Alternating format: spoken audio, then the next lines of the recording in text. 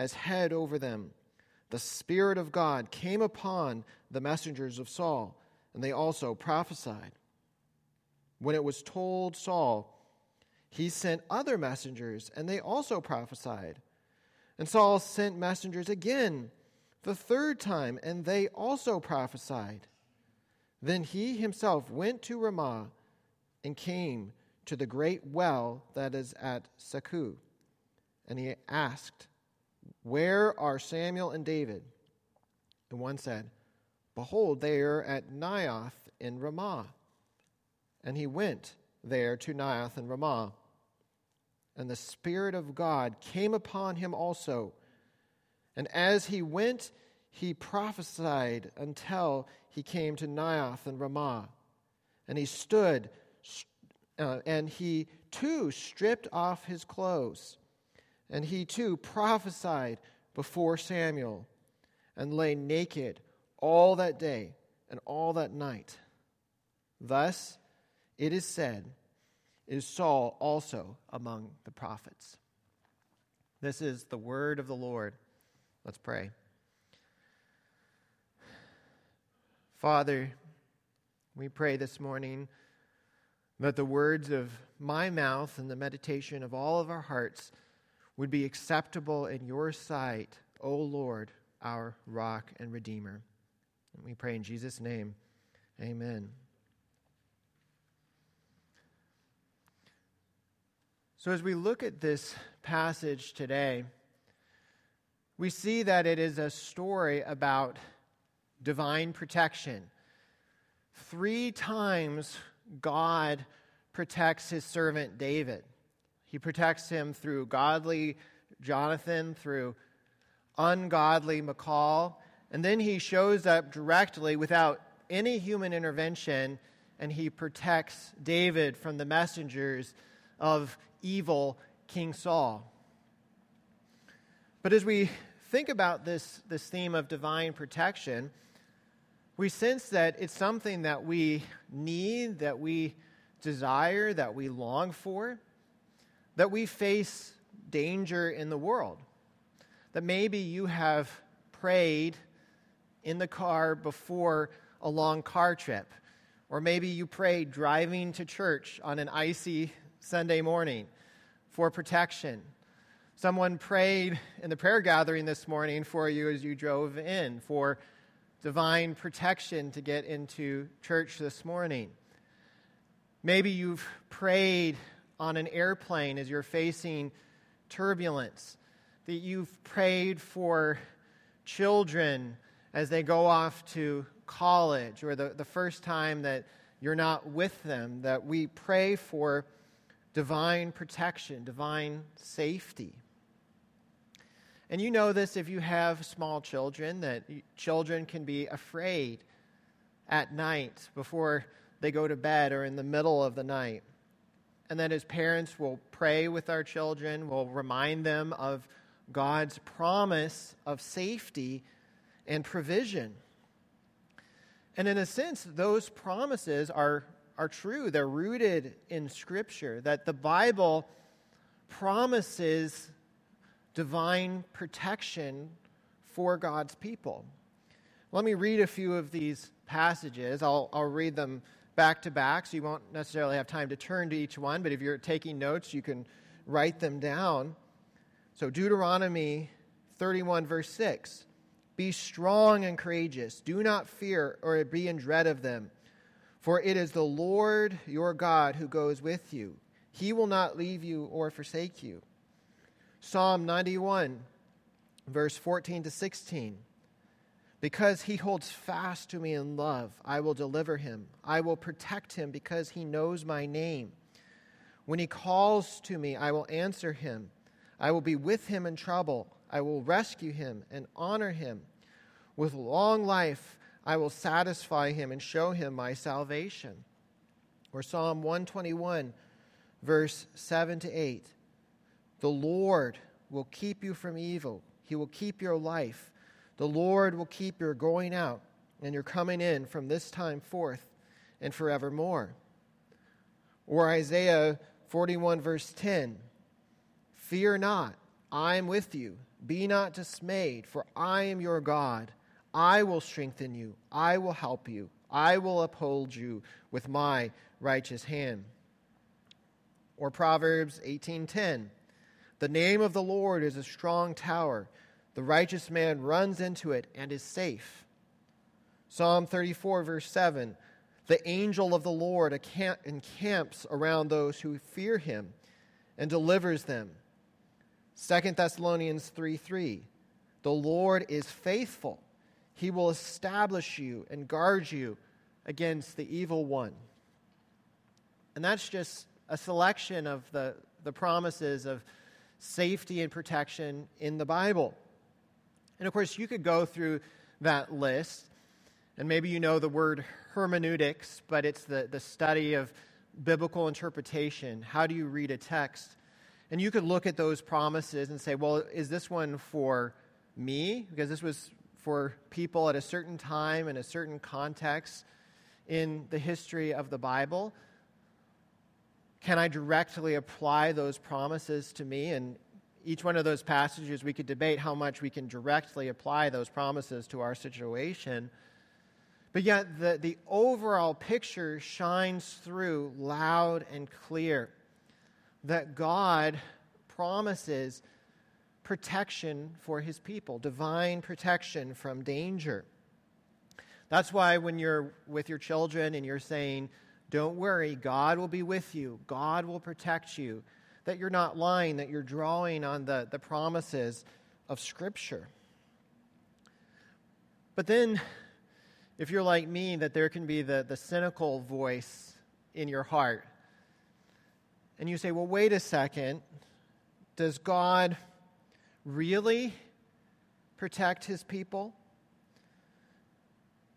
We heard from our New Testament reading about great John the Baptist who was preaching and baptizing, and he was beheaded by King Herod. Where is God's protection for John the Baptist? Or you look throughout human history that you can see times where God clearly shows up in protection for his people, keeping all of those promises that I listed. But then you could think of Dietrich Bonhoeffer, who was a faithful Christian theologian and pastor who was murdered by the Nazis before the Allies arrived in World War II. Or the countless martyrs throughout human history who have died for their faith, or all the people around the world who are suffering, all of the believers who endure suffering or the loss of loved ones and tragedies in their life. And you say, is it true that God protects his people? How do we understand this? And what we see here, both from the promises that I've read, but also in the pattern here in our text, is God's pattern of protecting his people. So we're going to look at that pattern in this text. And so first, God has a pattern of protecting his people through godly people. That God uses godly people to protect. And that's what we see in verse 1 to 10 in our Bible. So if you look there, you'll see that David is in danger, that Saul is trying to kill David again. This will come up in 1 Samuel. He keeps coming back again and again. And Saul's son Jonathan helps David hide.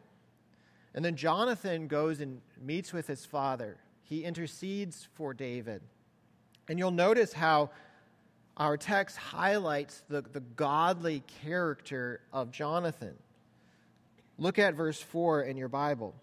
And Jonathan spoke well of David to his father and said to him, let not the king sin against his servant David, because he has not sinned against you, and because his deeds have brought good to you. For he took his life into his hand, and he struck down the Philistine, and the Lord worked a great salvation for all Israel. You saw it and rejoiced. And so you see Jonathan here, he's speaking of Yahweh, the Lord of Israel, and he's attributing David's success to the Lord. He's calling his father to justice, saying he hasn't sinned against you, so you shouldn't sin against him. And you'll see how Saul relents and swears falsely by the name of Yahweh, showing his ungodliness. But again, we see this godly character of Jonathan here in our text. And that God has a pattern throughout the Bible of protecting people through others who know him and who love him. You could think of how God used Moses to save and deliver and protect his people as they came out of Egypt, or the way he used Esther to protect the people of Israel when they were facing the threat of Haman. Now, God uses his people. And this is part of the reason that Christian community is so important. That others in church with you this morning can be a source of safety and protection from the Lord in your life. That it could be a word of encouragement, an act of service, an act of generosity, that we need Christian community for safety, that the Lord works through those around us to accomplish his purpose. Or maybe God is even going to use you as an instrument to protect someone else around you, to be a shield and a defense for someone who's in need. So again, God has a pattern of protecting his people through godly people. We see that with Jonathan here in our text. But then second, God has a pattern of protecting his people through ungodly people. That God will use even those who don't know him or worship him to protect his people. So look in your Bible at verse 11 to 17. And you'll see how David is in danger again. That another war arises, David fights, Saul becomes jealous again, and he wants to kill David. Again, he throws a spear at David in his court. We saw that last week as well. So this is not a safe place for David. He flees away, and he goes to his home, and it says that the secret police of Saul, the messengers, the soldiers of the king, come to take David from his home. And somehow his other child, Michal, remember his child Jonathan, an example of a godly person. Then here we see Michal, the other child of Saul, who had married David. And she here is an instrument of the Lord to protect David from harm. And you'll see what she does, that she warns David. Maybe she heard that this threat was coming. And then look at what she does in verse 13. Look there in your Bible. Michal took an image and laid it on the bed and put a pillow of goat's hair on its head and covered it. And so this is like something out of a movie where she's trying to prevent these secret police from coming and taking David. And so it says in the ESV, in the main text, that she put an image into the bed. But my Bible has a footnote that says household god. That when this word is used elsewhere in the Old Testament, it refers to idols. And if you were to go to the Anthropology Museum in Philadelphia, you can see household gods, images that were used at this time in ancient Israel, about 900 years before the birth of Christ. And so it's interesting to say, well, what is Michal doing with a household god? And it casts a little light on the words of Saul back in verse 21 of the previous chapter, of chapter 18. She said, "Let me give her to him that she may be a snare to him." And so there's a good chance that she was falling into the idolatrous practices of the surrounding nations, that perhaps she was worshiping Yahweh but also had household gods, and that she's using this image to deceive the servants of Saul. And then it says that Saul says, well, if he's sick, we'll bring him here on his bed. And so they go in, they pull back the sheets. There's the idol in the bed, the goat's hair on his head. And David has escaped out the window and has gotten away to a place of safety. So again, in one sense, Michal is the one protecting David here. But turn with me in your Bible to Psalm 95. So this is going forward in my Bible. You can always find the book of Psalms. It's almost the exact middle in your Bible. If you go to the middle, you'll find the book of Psalms. And this is Psalm 59. Psalm 59. The Psalms were written by many different people in ancient Israel, but the majority of the Psalms were written by King David as poetic reflections on his experience with the Lord that became then the foundation for Old Testament worship and prayer and praise, and also New Testament worship and praise. And so look at Psalm 59, and you'll notice that there is a preface. And listen to how David prefaces this psalm. He says, "To the choir master, according to Do Not Destroy, a Miktam of David, when Saul sent men to watch his house in order to kill him." And so it's saying that this psalm is written as David's reflection on this experience that we're reading about from 1 Samuel. And notice what he says in verse 1. He's praying to the Lord. He says, "Deliver me from my enemies, O my God." Then notice our key word for today, protect me from those who rise up against me. Deliver me from those who work evil, and save me from bloodthirsty men. And the psalm goes on. But then look at the final two verses of the psalm, verse 16 and 17.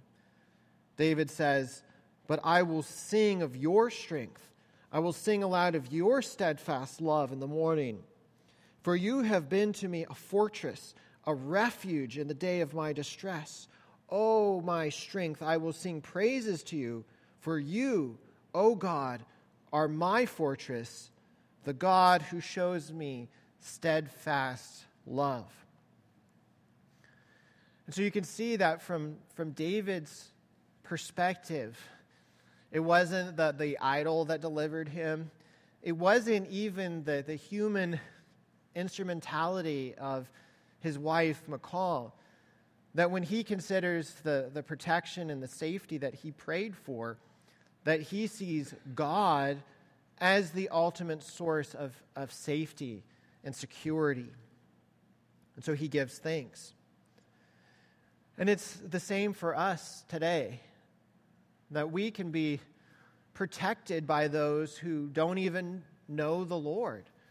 That maybe you experience the protection of a doctor who may not know the Lord, but helps to heal your body. Or we could think of police officers or first responders who may not know the Lord, but in times of need and danger, they're so often there for us to protect us. But yet behind that safety, it's always the Lord. That, yes, we give thanks to the humans who provide safety and protection, but it's God who provides safety. It is God who protects us in the midst of danger. Again, God has a pattern of protecting his people through godly people, through ungodly people who don't know him. But then finally, God has a pattern of protecting his people directly, without any human intervention. And we see this in verse 18 to 24. So if you turn with me in your Bible back to chapter 19 of 1 Samuel, look at verse 18 to 24, and you see that David flees from his home to a town called Ramah, and it's about 3 miles away, so 90-minute walk. It's not very far. And he finds refuge in the home of Samuel. Remember, the old prophet Samuel, who had anointed Saul and then anointed David. And apparently Naioth in Ramah was some sort of, one commentary called it a religious compound, where Samuel lived with other prophets who would prophesy in Israel. But then Saul gets word that he's encamped with Samuel at Naioth, and so he sends his first group of messengers in verse 20. And they approach and they see Samuel prophesying, the other prophets prophesying, and they also fall down, that there's some sort of ecstatic vision or experience where they lose control of their natural faculties, that they begin proclaiming the mighty works of God, and they're unable to complete their mission.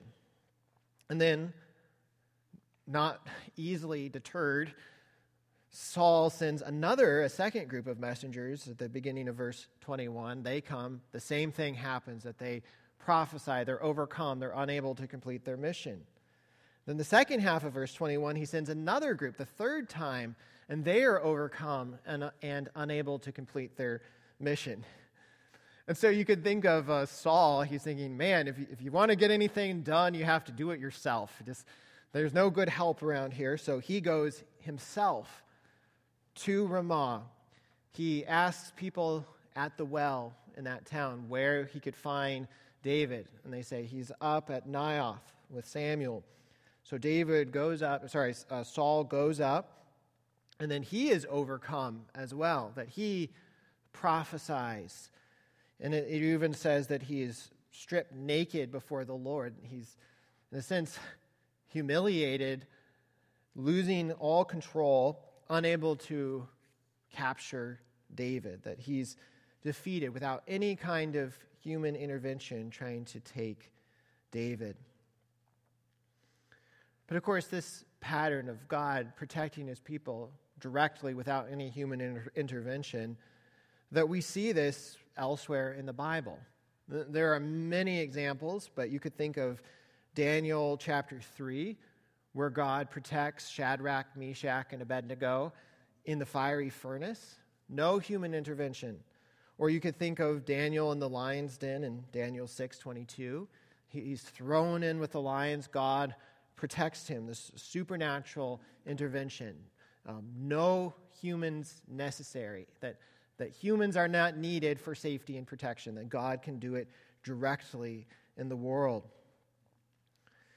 And therefore, we can trust that God is able to protect us. He can protect us through others, godly people, ungodly people. He can protect us directly, wherever we are, whatever we face. And therefore, ultimately, we don't need to be afraid of anything or anyone. That's why it says in the Bible that the Lord is on my side. I will not fear. What can man do to me? Or Isaiah 43 verse 1. Fear not, says the Lord, for I have redeemed you. I've called you by name. You are mine. That God is able to protect us. But then we can come full circle and remember that question that I raised, that cynical question of the human heart. Yeah, God is able to protect me. He can protect me through godly people, through ungodly people, directly without any human intervention. But can I really trust him to show up in my hour of greatest need? Will he protect me? Yes, he may protect someone else at some other time and some other place, but is this promise for me when I am afraid, when I'm in trouble? Or is God somehow inconsistent, or is he not true to his promises? I've already mentioned John the Baptist being beheaded. He wasn't protected.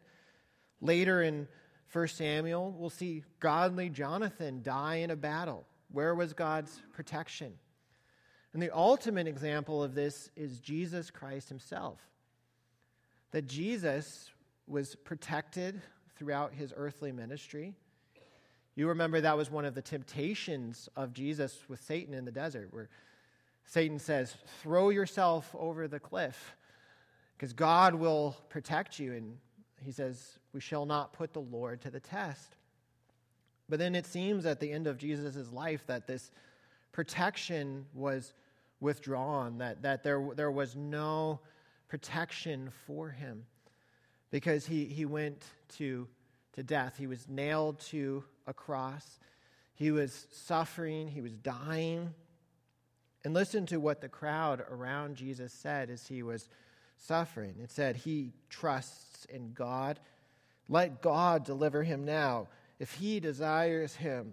For he said, I am the Son of God. But that was the great accusation at the cross, that God promises to protect his people. He promises safety. But then look, here is the Son of God suffering, dying. God is not faithful to his promises. He will not protect. He will not defend. That was the accusation around the cross. So how do we understand this? Well, I love what one commentary on this passage said. Dale Ralph Davis, he says that I can be confident that God will protect me until whatever he has ordained for me to do or to be is accomplished.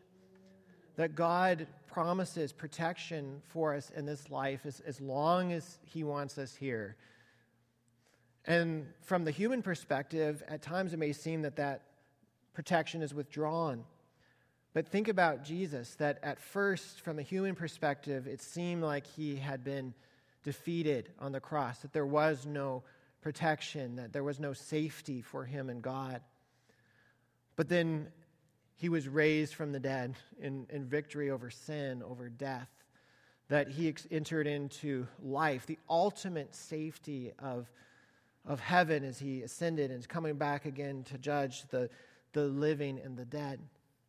And so it's not that God's promises were false. It's that there was a delay in the fulfillment of the promise. But ultimately that promise of safety and protection was fulfilled in the resurrection of Christ. And that it's the same for you and me here today.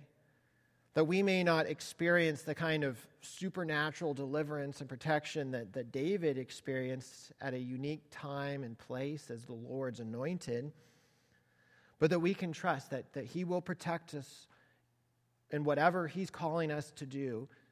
And if it ever feels like that safety is withdrawn when we enter into difficult things in our life, that it's only a delay of the ultimate promise.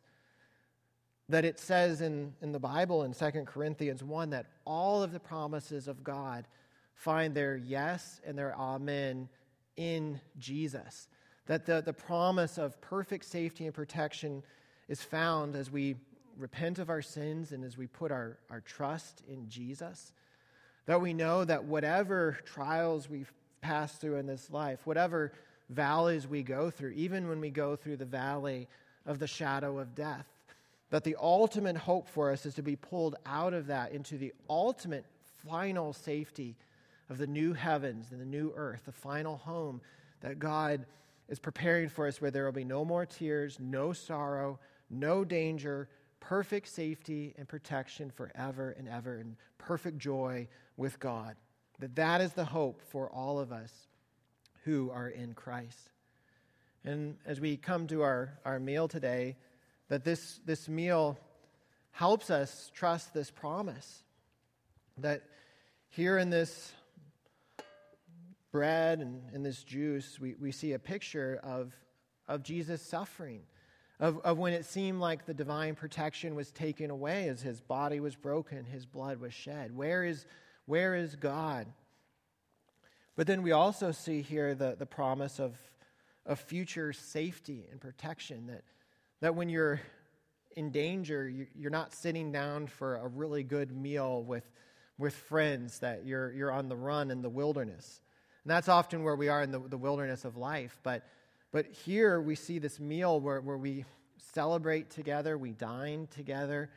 And what we're looking forward to is the picture of this meal that is the ultimate final celebration of the new heavens and the new earth. What's called in the Bible the marriage supper of the Lamb, when we'll dine with Christ in glory. And in that day, there's no danger that something is going to come that'll shake or break that place of safety, that it is completely secure. All the promises of God are true in Christ. Now, if you're here and you're still exploring who Jesus is, what he has done, and we're glad you're here, but we would encourage you not to take this, that this is for those who have put their trust in Jesus. And it's not a statement that we view ourselves as better, but that actually we view ourselves as worse. That we are those who cannot save ourselves, that we are those who desperately need Jesus and his perfect life and sacrificial death for us. And our only hope and only possibility of salvation and ultimate safety is in Christ. And so we look to him for everything. But for the rest, you don't have to be a member of Hope Church or Presbyterian Church, but to be one who is resting in Jesus, who's made that public by being part of a church that proclaims the gospel, not barred by the action of another church from taking this, and ultimately one that can join in professing the faith that we hold together. So I'd encourage you to turn with me to page 9, and we're going to read the Apostles' Creed together. That this is an ancient statement of Christian belief from the earliest generations of Christians when they wanted to summarize the main ideas of the gospel of Christianity. Who is God? What has he done for us? That because this is true, we have safety and protection in him. So let's profess our faith. Church, what do you believe? I believe in God the Father Almighty, maker of heaven and earth. I believe in Jesus Christ, his only Son, our Lord, who was conceived by the Holy Spirit, born of the Virgin Mary. He suffered under Pontius Pilate, was crucified, died, and was buried. He descended into hell. The third day he rose again from the dead. He ascended into heaven and is seated at the right hand of God the Father Almighty. From there he will come to judge the living and the dead. I believe in the Holy Spirit, the Holy Catholic Church, the communion of saints, the forgiveness of sins, the resurrection of the body, and the life everlasting. Amen. So in the night that our Lord was betrayed, he took bread. When he had given thanks, he broke it, and he gave it to his disciples, saying, "This is my body, which is for you. Do this in remembrance of me." The same way after supper, he took the cup, said, "This cup is the new covenant in my blood, poured out for the forgiveness of sins. Do this as often as you drink it in remembrance of me. For as often as you eat this bread and drink this cup, you proclaim the Lord's death until he comes." So come forward whenever you're ready. It doesn't have to be any particular order. Come down the middle here. I'll have the bread. I can break off a piece and give it to you. And Ethan, if you're willing to stand with the juice beside me, that would be fantastic. And then we have gluten-free here if you need it. And then Ernie, faithfully every week takes this around. For if mobility is an issue, raise your hand, and Ernie is happy to bring that to you. Thank you. But before we take this, let's pray together. Father in heaven, we thank you for being the God of safety. You're our refuge, our strength, our firm foundation. What can we fear? What can man do to us? Lord, we pray that we would not live in fear of any danger, whether it's something immediate in our experience or even on the national or international stage or current events. Lord, that we know that you will protect us in this life as long as you have a mission for us. And Lord, that ultimately you keep your promises to protect us, to bring us into the place of safety, that all of your promises are yes and amen in Christ. And so we look to him, and we thank you that we can be strengthened as we take this together. We pray in Jesus' name, amen.